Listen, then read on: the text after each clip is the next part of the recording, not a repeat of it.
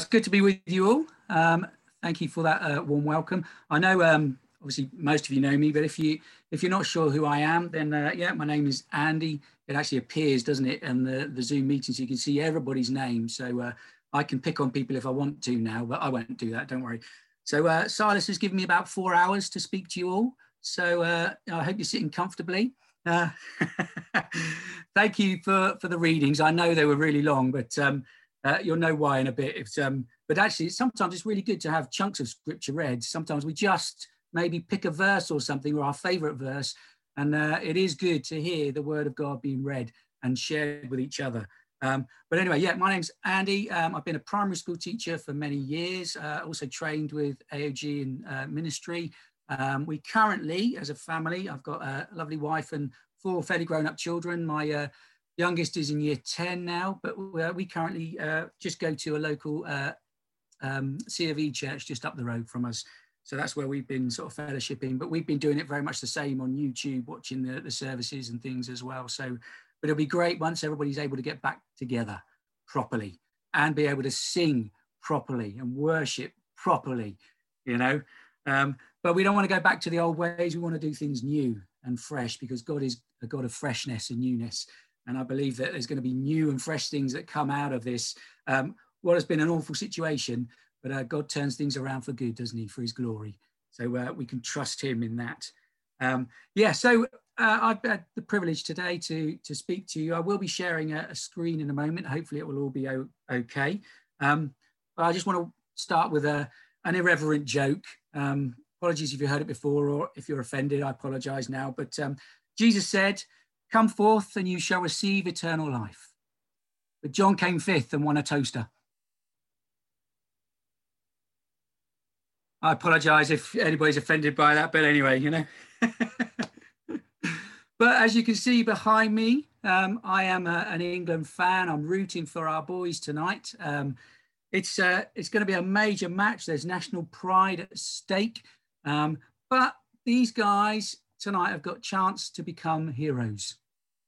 They've got a chance to become heroes. These players now, some of them might be heroes in your eyes already, or it's certainly in younger children that watch them. They look up to them as heroes, don't they? But they've got a chance to show the world, and certainly Europe, what they can do. And if they win tonight, I'm sure they will go down as national heroes, if not legends, is a word that is used, isn't it? And Gary Lineker said this, I heard this, he said, "It's not a team, it's a family." And actually, I think that's a really good picture of the church. We're not a team. Yes, in some ways we do different things, but actually we're a family. And we're a family that experiences all the highs and the lows together. And just like our national football team, they've gone through the lows, highs, but some of the deep lows as well. And this tonight is the culmination. It could be a euphoric high, couldn't it? And I think even if they lose, and I don't think they're going to, even if they do lose, I think this nation has been lifted by what has been going on with the Euros currently. Anyway, that's enough of football. All right, I won't say anything more on football to you now, because I can see some people are nodding off already. But anyway, thank you so much to Babs and Vic, and to, Vic, wake up please, and to Emma for reading those scriptures to us. Hebrews 11 is often referred to as the the Heroes of Faith chapter in the Bible, isn't it? You know, or another way of putting it is God's Hall of Fame. As it says, by faith, Abel offered a sacrifice. By faith, Noah built the ark. By faith, Abraham offered Isaac. By faith, Moses' parents hid him. By faith, the people crossed the Red Sea, etc., etc., etc. Now, when we read this chapter in the Bible, it's a list of men and women who were ordinary people just like us. But they did extraordinary things by faith. But actually, we also see that their lives were far from perfect. They made mistakes. They had huge character flaws. We know that Adam sinned. Noah was prone to drink a little bit too much. I hope no one's turned to that during lockdown. We also see that Abraham was a liar about his wife, Sarah. David was an adulterer. I definitely hope no one's turned to that during lockdown. Rahab was a prostitute. Moses was a murderer. Now, actually, during lockdown, if you've been cooped up, that may have popped into your mind, but but enough said about that. But you can carry on down the list and you see that they weren't perfect human beings at all. Yet they all experienced success. And God, in his wisdom, chose to use and include them in his hall of fame, because they all have one thing in common, one word that's come out every time in that chapter and actually came out in the chapter that Emma read as well: faith. Faith. Now, there is one person in this list who we know very little about, and I want to focus just for a few moments this morning on this person. There's only 5 references in the whole of Scripture relating to this person. He first appears in Genesis chapter 5, which Emma read to us. Then he pops up in a couple of genealogies, 1 Chronicles 1 and Luke chapter 3. And he's also included in the list in Hebrews 11 and quoted in the book of Jude. I just want to see if I can share my screen. There, has everybody seen that? Give me a thumbs up if you can see my screen yet. Good, right, brilliant. It's worked, hey. So this person first appears in Genesis chapter 5. Now in this chapter, we've got about 1,500 years of history condensed into 32 verses, which focus on 9 men. And we've got a record or a genealogy or a family tree from Adam to Noah. So we've got men like Kenan, Methuselah, who lived the longest life, 969 years. That was 7 years more than his grandfather, Jared. Now, you imagine what they saw in their lifetimes. It'd be astounding, wouldn't it? 969 years, what do you see? And how do you manage to walk and live that long? It's unbelievable. But, you know, they may not seem very important to us, but they are important in the line and the link that stretched back to Adam, and then from Adam to Noah, and then to the birth of Jesus. And you can read that genealogy in Luke chapter 3. So God's promise of a savior was dependent upon the faith of many ordinary people. Now, some of them are quite unpronounceable names, and Emma did really well. I mean, you've got Mahalalel in there and a few others, so I'm really glad you read that and not me. But one thing you've noticed in that list, it's recorded over and over again that these men lived so many years, had a son, a firstborn, then lived so many more years, had other sons and daughters, and then they died. It's kind of a bit of a depressing piece of writing, isn't it? A depressing bit in the Bible. He says, down through the generations, it's the same.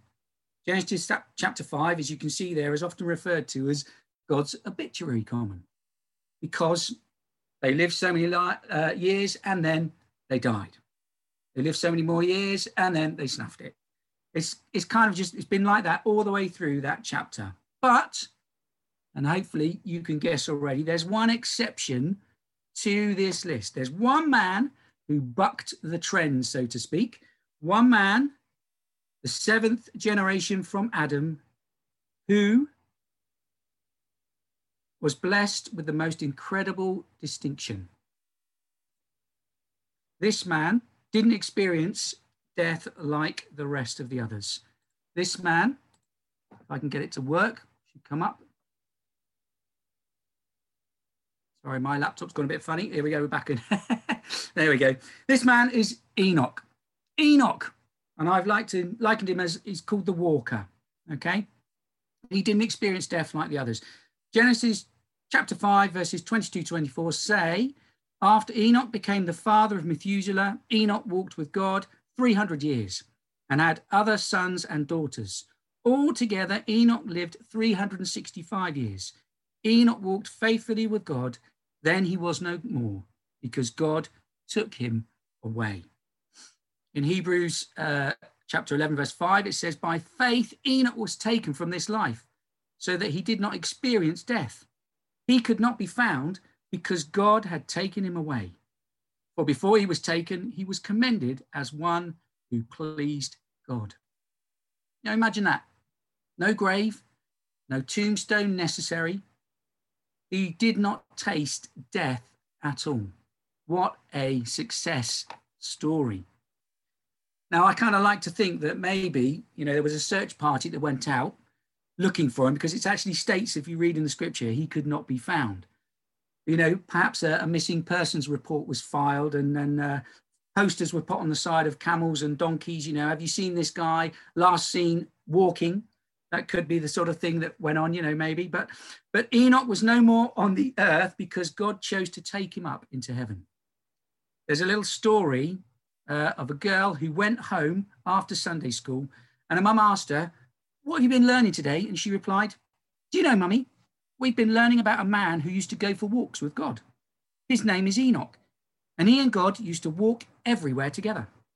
One day, they went on an extra specially long walk, and they walked on, and they walked on, and on and on, until God said to Enoch, 'You're a very long way from home.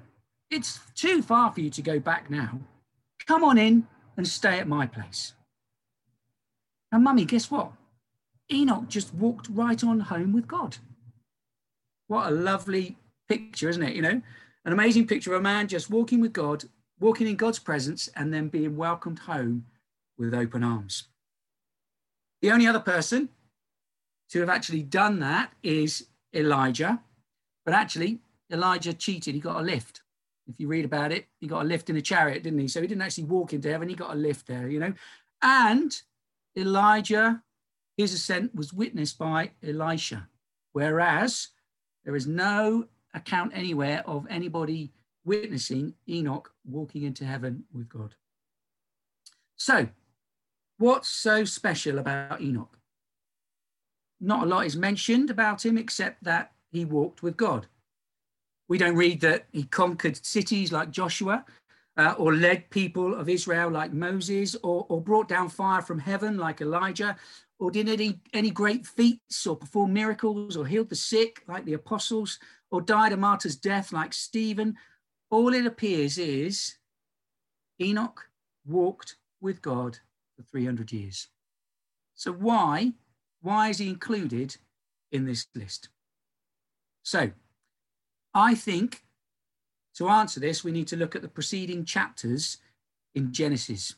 Now, I'm not going to get everybody to read those now, don't worry. But we'll give you a quick overview, okay? So there's a couple of scriptures there for you about what we've just shared, Genesis 5 and then Hebrews 11. But I want to give a quick overview about the chapters preceding chapter 5, okay? So in Genesis chapter 2, we have the creation of man. Man was created to enjoy the earth, in particular, the Garden of Eden. And man was created to walk with God. So our Creator God would come down into the garden and walk in harmony and relationship with Adam and Eve. So man was created, or mankind, and I'm including women in that, were created to walk with God. So chapter 2 is the creation of man. Then we have Genesis chapter 3. We have the fall of man. So the first game of hide and seek took place. If you read it, you'll find it, okay? God's calling out, "Where are you?" Adam and Eve are hiding, okay?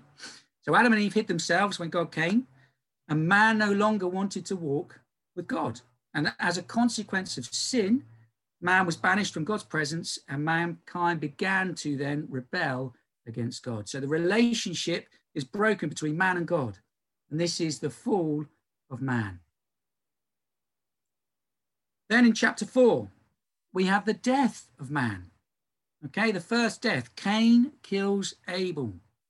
So we now see man becomes a fugitive, a wanderer, disharmony reigns, and man lies and makes excuses for his actions. So man now no longer walks with God and no longer walks with his fellow man. Not only is the relationship between man and God broken, but man's relationship with his fellow man is now broken. We have the first death of man. But then in Genesis chapter 5, we see Enoch comes along. And over this period of 1,500 years, we meet this man. He comes along at a time when humanity is morally deteriorating. People are increasing and spreading out on the earth, but they no longer believe in or have faith in God. They begin to trust their own ways. But Enoch in this chapter is different. Suddenly in this list of births and deaths, we find a man who submits to God, is a friend of God, and who walks with God once again. And we have the return of man. A bit like a Star Wars, Return of the Jedi, but we've got Return of Man. Here we go. Enoch is there. So Enoch didn't live like the rest of mankind. He didn't leave the world like the rest of mankind either. So in Hebrews 11:5, we're told that Enoch's walk of faith was pleasing to God. So pleasing that God spared him the experience of death and took him up into heaven. So my question for you this morning, how's your walk? How's your walk of faith? How's your walk with God this morning? I just want to pull out 3 things that I think are quite important from the life of Enoch. I just want to share with you today. So the first thing that we can understand, Enoch had a revelation of God and from God. So Enoch lived in a really bad time. He walked in the midst of a perverse and evil generation. So much so that God chose to wipe out the human race just 2 generations later with Noah. But God chose to reveal himself to Enoch, who was pleasing to God, as the scripture said, and who had God's approval, it also says. So Enoch could have gone along with and been like everybody else, but he chose to stay faithful to God. He could have walked this way, talked this way, like all the rest, as Run DMC and Aerosmith put it, but he didn't. He chose to stay the course and be steadfast to God.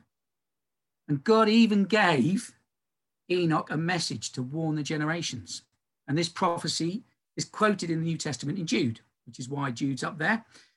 But it's from, or thought to be from, the book of Enoch, which is not included in our canon that we recognize as the Bible.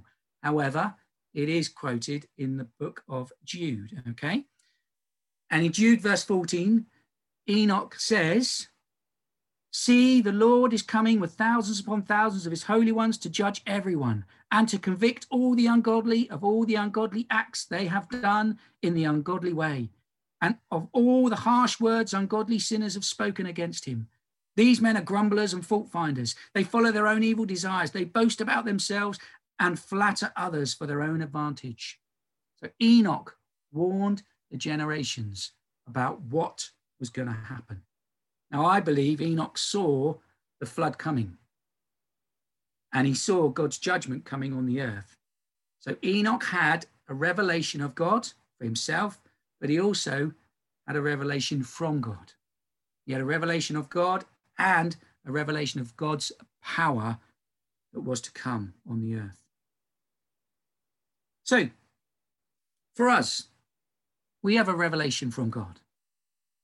That's through Jesus.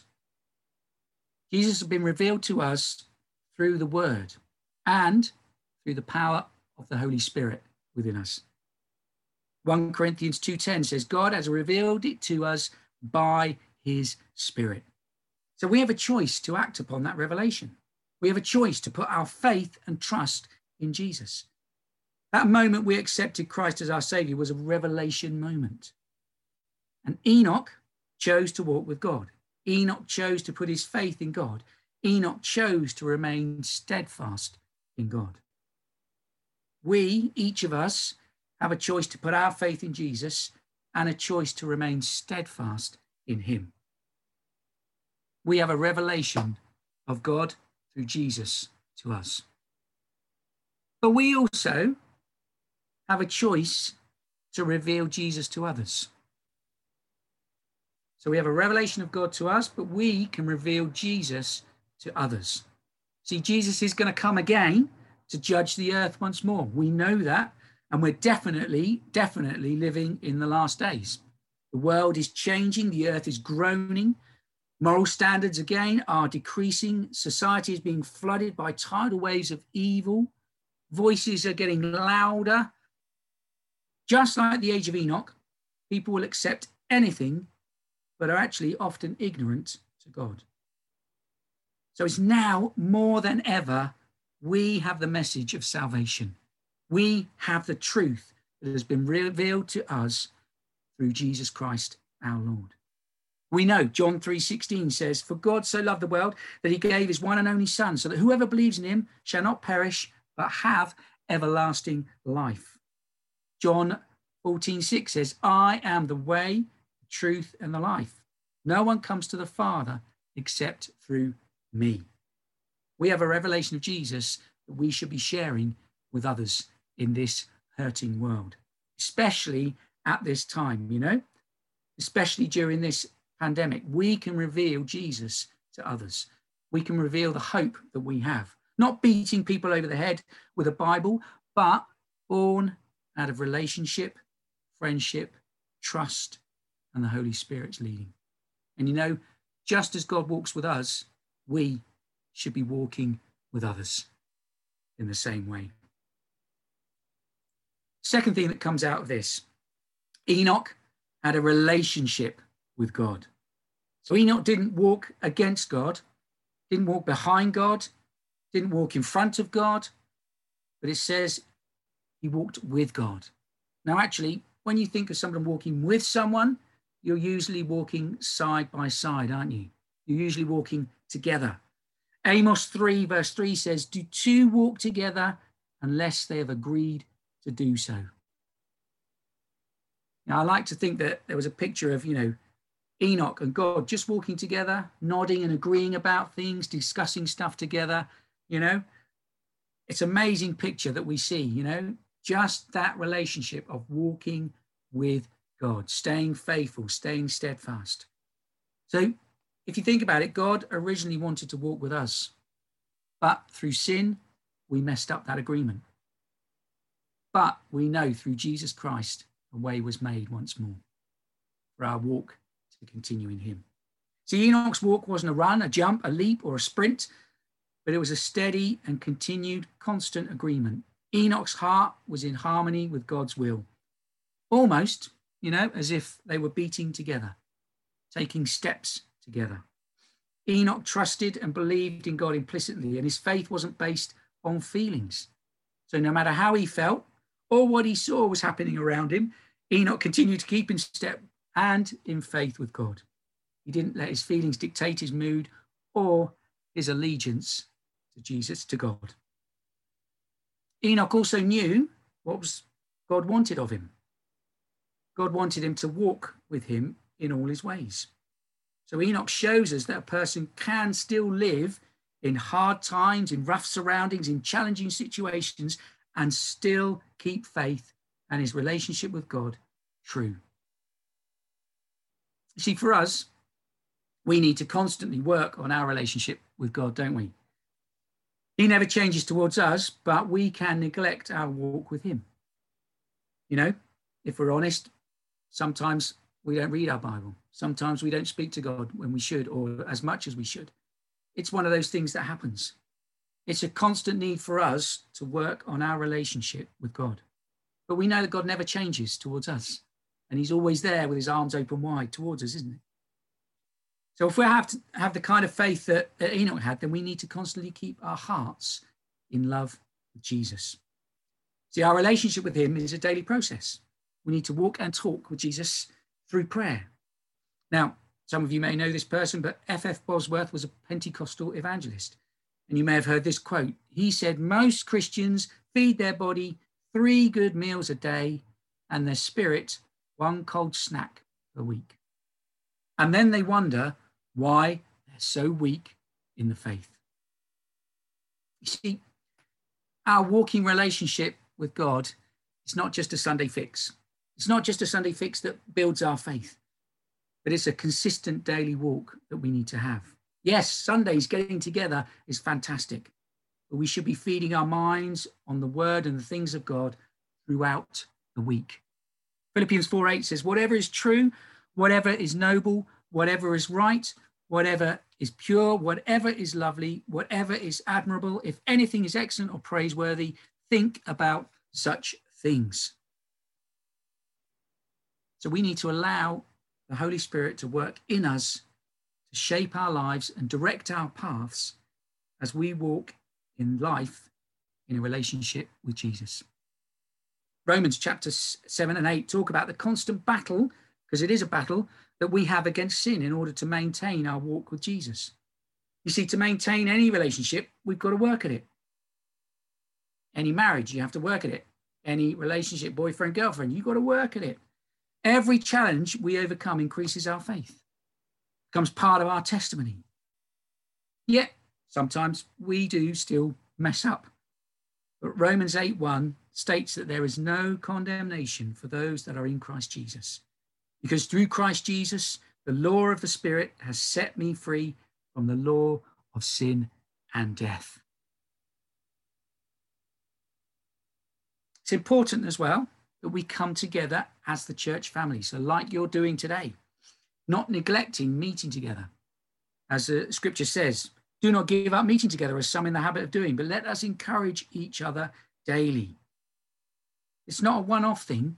It's a complete way of life. Romans 1:12 says, your faith will encourage my faith. So it was great to hear those testimonies earlier, because that's testimonies of faith. It encourages us when we hear things that have happened, stories that help us in our faith, build us up inside. So Enoch had a revelation of God and from God. He had a relationship with God. And finally, Enoch had a destination in God. The name Enoch means consecrated or dedicated. Also, it can mean set apart. So Enoch was set apart in the world because he lived a life pleasing to God. God showed Enoch his approval because he lived a life of faith. Hebrews 11:6 says, and without faith, it is impossible to please God. As George Michael once said, you've got to have faith. Okay, we need to have faith in order to please God. We need to have faith in order to overcome circumstances that we might find ourselves in. Enoch knew the answer to evil around him and stepped out in his purpose for God because he knew his destination was heaven. He knew his destination was heaven bound. That's success. That's being approved by the Master. You see, each of us, we are set apart and destined for great things in Christ. 2 Corinthians 5:17 says, if anyone is in Christ, he is a new creation. The old has gone and the new has come. 1 Peter 2:9 says, but you are a chosen people, a royal priesthood, a holy nation, a people belonging to God, that you may declare the praises of him who has called you out of darkness and into his wonderful light. See, God has called each of us, and we each have a destiny that is certain. That's through the death and resurrection of Jesus Christ. We know we're bound for glory. We're bound for heaven. Maybe we might walk into heaven just like Enoch did. Or maybe we'll experience death, but then we'll be raised again on the final day to meet with Jesus. But we're also compelled to use our time on earth here wisely, to walk in God's ways and to fulfill God's purpose for each one of us. You see, Enoch's purpose was to declare to the generations to come what was going to happen. He brought that prophecy. And actually, that prophecy is still relevant today because God is coming back through Jesus to judge the earth once again. So we need to be a people prepared. Romans 12:2 says, do not conform any longer to the pattern of this world, but be transformed by the renewing of your mind. Then you will be able to test and approve what God's will is, his good, pleasing, and perfect will. So this doesn't mean that we just sit around and wait for God to do the stuff. We need to have willing hearts that step out and begin to explore what it is that God wants of us. We need to start doing things, meeting needs around us, getting involved. For this is God's will and pleasure for us. We need to start telling other people who Jesus is and what he has done for us. We need to start using our gifts in the church, using our gifts to spur one another on. In 2 Timothy 1, Paul said of Timothy, I have been reminded of your sincere faith. So I remind you to fan into flame the gift of God. For God did not give us a spirit of timidity, but a spirit of power, of love, and of self-discipline. 2 Corinthians 5:7 says, we live by faith, not by sight. So we make it our goal to please him. So little by little, we can move forward with God and fulfill our purposes as him. You know, you can't climb a ladder by starting on the top rung. You have to start at the bottom and work your way up, don't you? You know, God has got a purpose for each one of us, and we need to start stepping out in faith. Begin to explore what God has destined for each one of us to do. That might mean we take that first step on that ladder. And then God might say, actually, you're doing well at this. Come higher. Come a bit higher. I'm going to reveal more to you. Come a bit higher. Come a bit higher. And gradually we'll work our way up that ladder by faith and begin to do what God has called each and every one of us to do. So we don't walk behind the will of God. We don't try to walk ahead of the will of God, but we walk with God and seek to be pleasing to him, just as Enoch was. And then we'll hear those powerful words, well done, good and faithful servant. See, Enoch had a successful life, a life of faith. And actually, it can be summed up, I believe, in this verse, Micah 5:8. He has showed you, O man, what is good. And what does the Lord require of you? To act justly and to love mercy and to walk humbly with your God. So I ask you the question once again, how's your walk? How's your walk of faith? Maybe your walk has slightly wavered recently. Maybe you feel you've gone off track, especially we understand during this testing time we've experienced. But actually we know that we don't need to fear because Jesus is right here, always waiting with his arms open to welcome us back. You see, from the very beginning, God created man for the enjoyment of a walking relationship. A relationship that involves companionship, dialogue, intimacy, joint decision-making, mutual delight, and shared dominion. God longs to walk with you. And even though we've walked through a difficult 18 months or so in this world, we know that we're not alone. And we know that his arms of grace have been pulling us closer to him.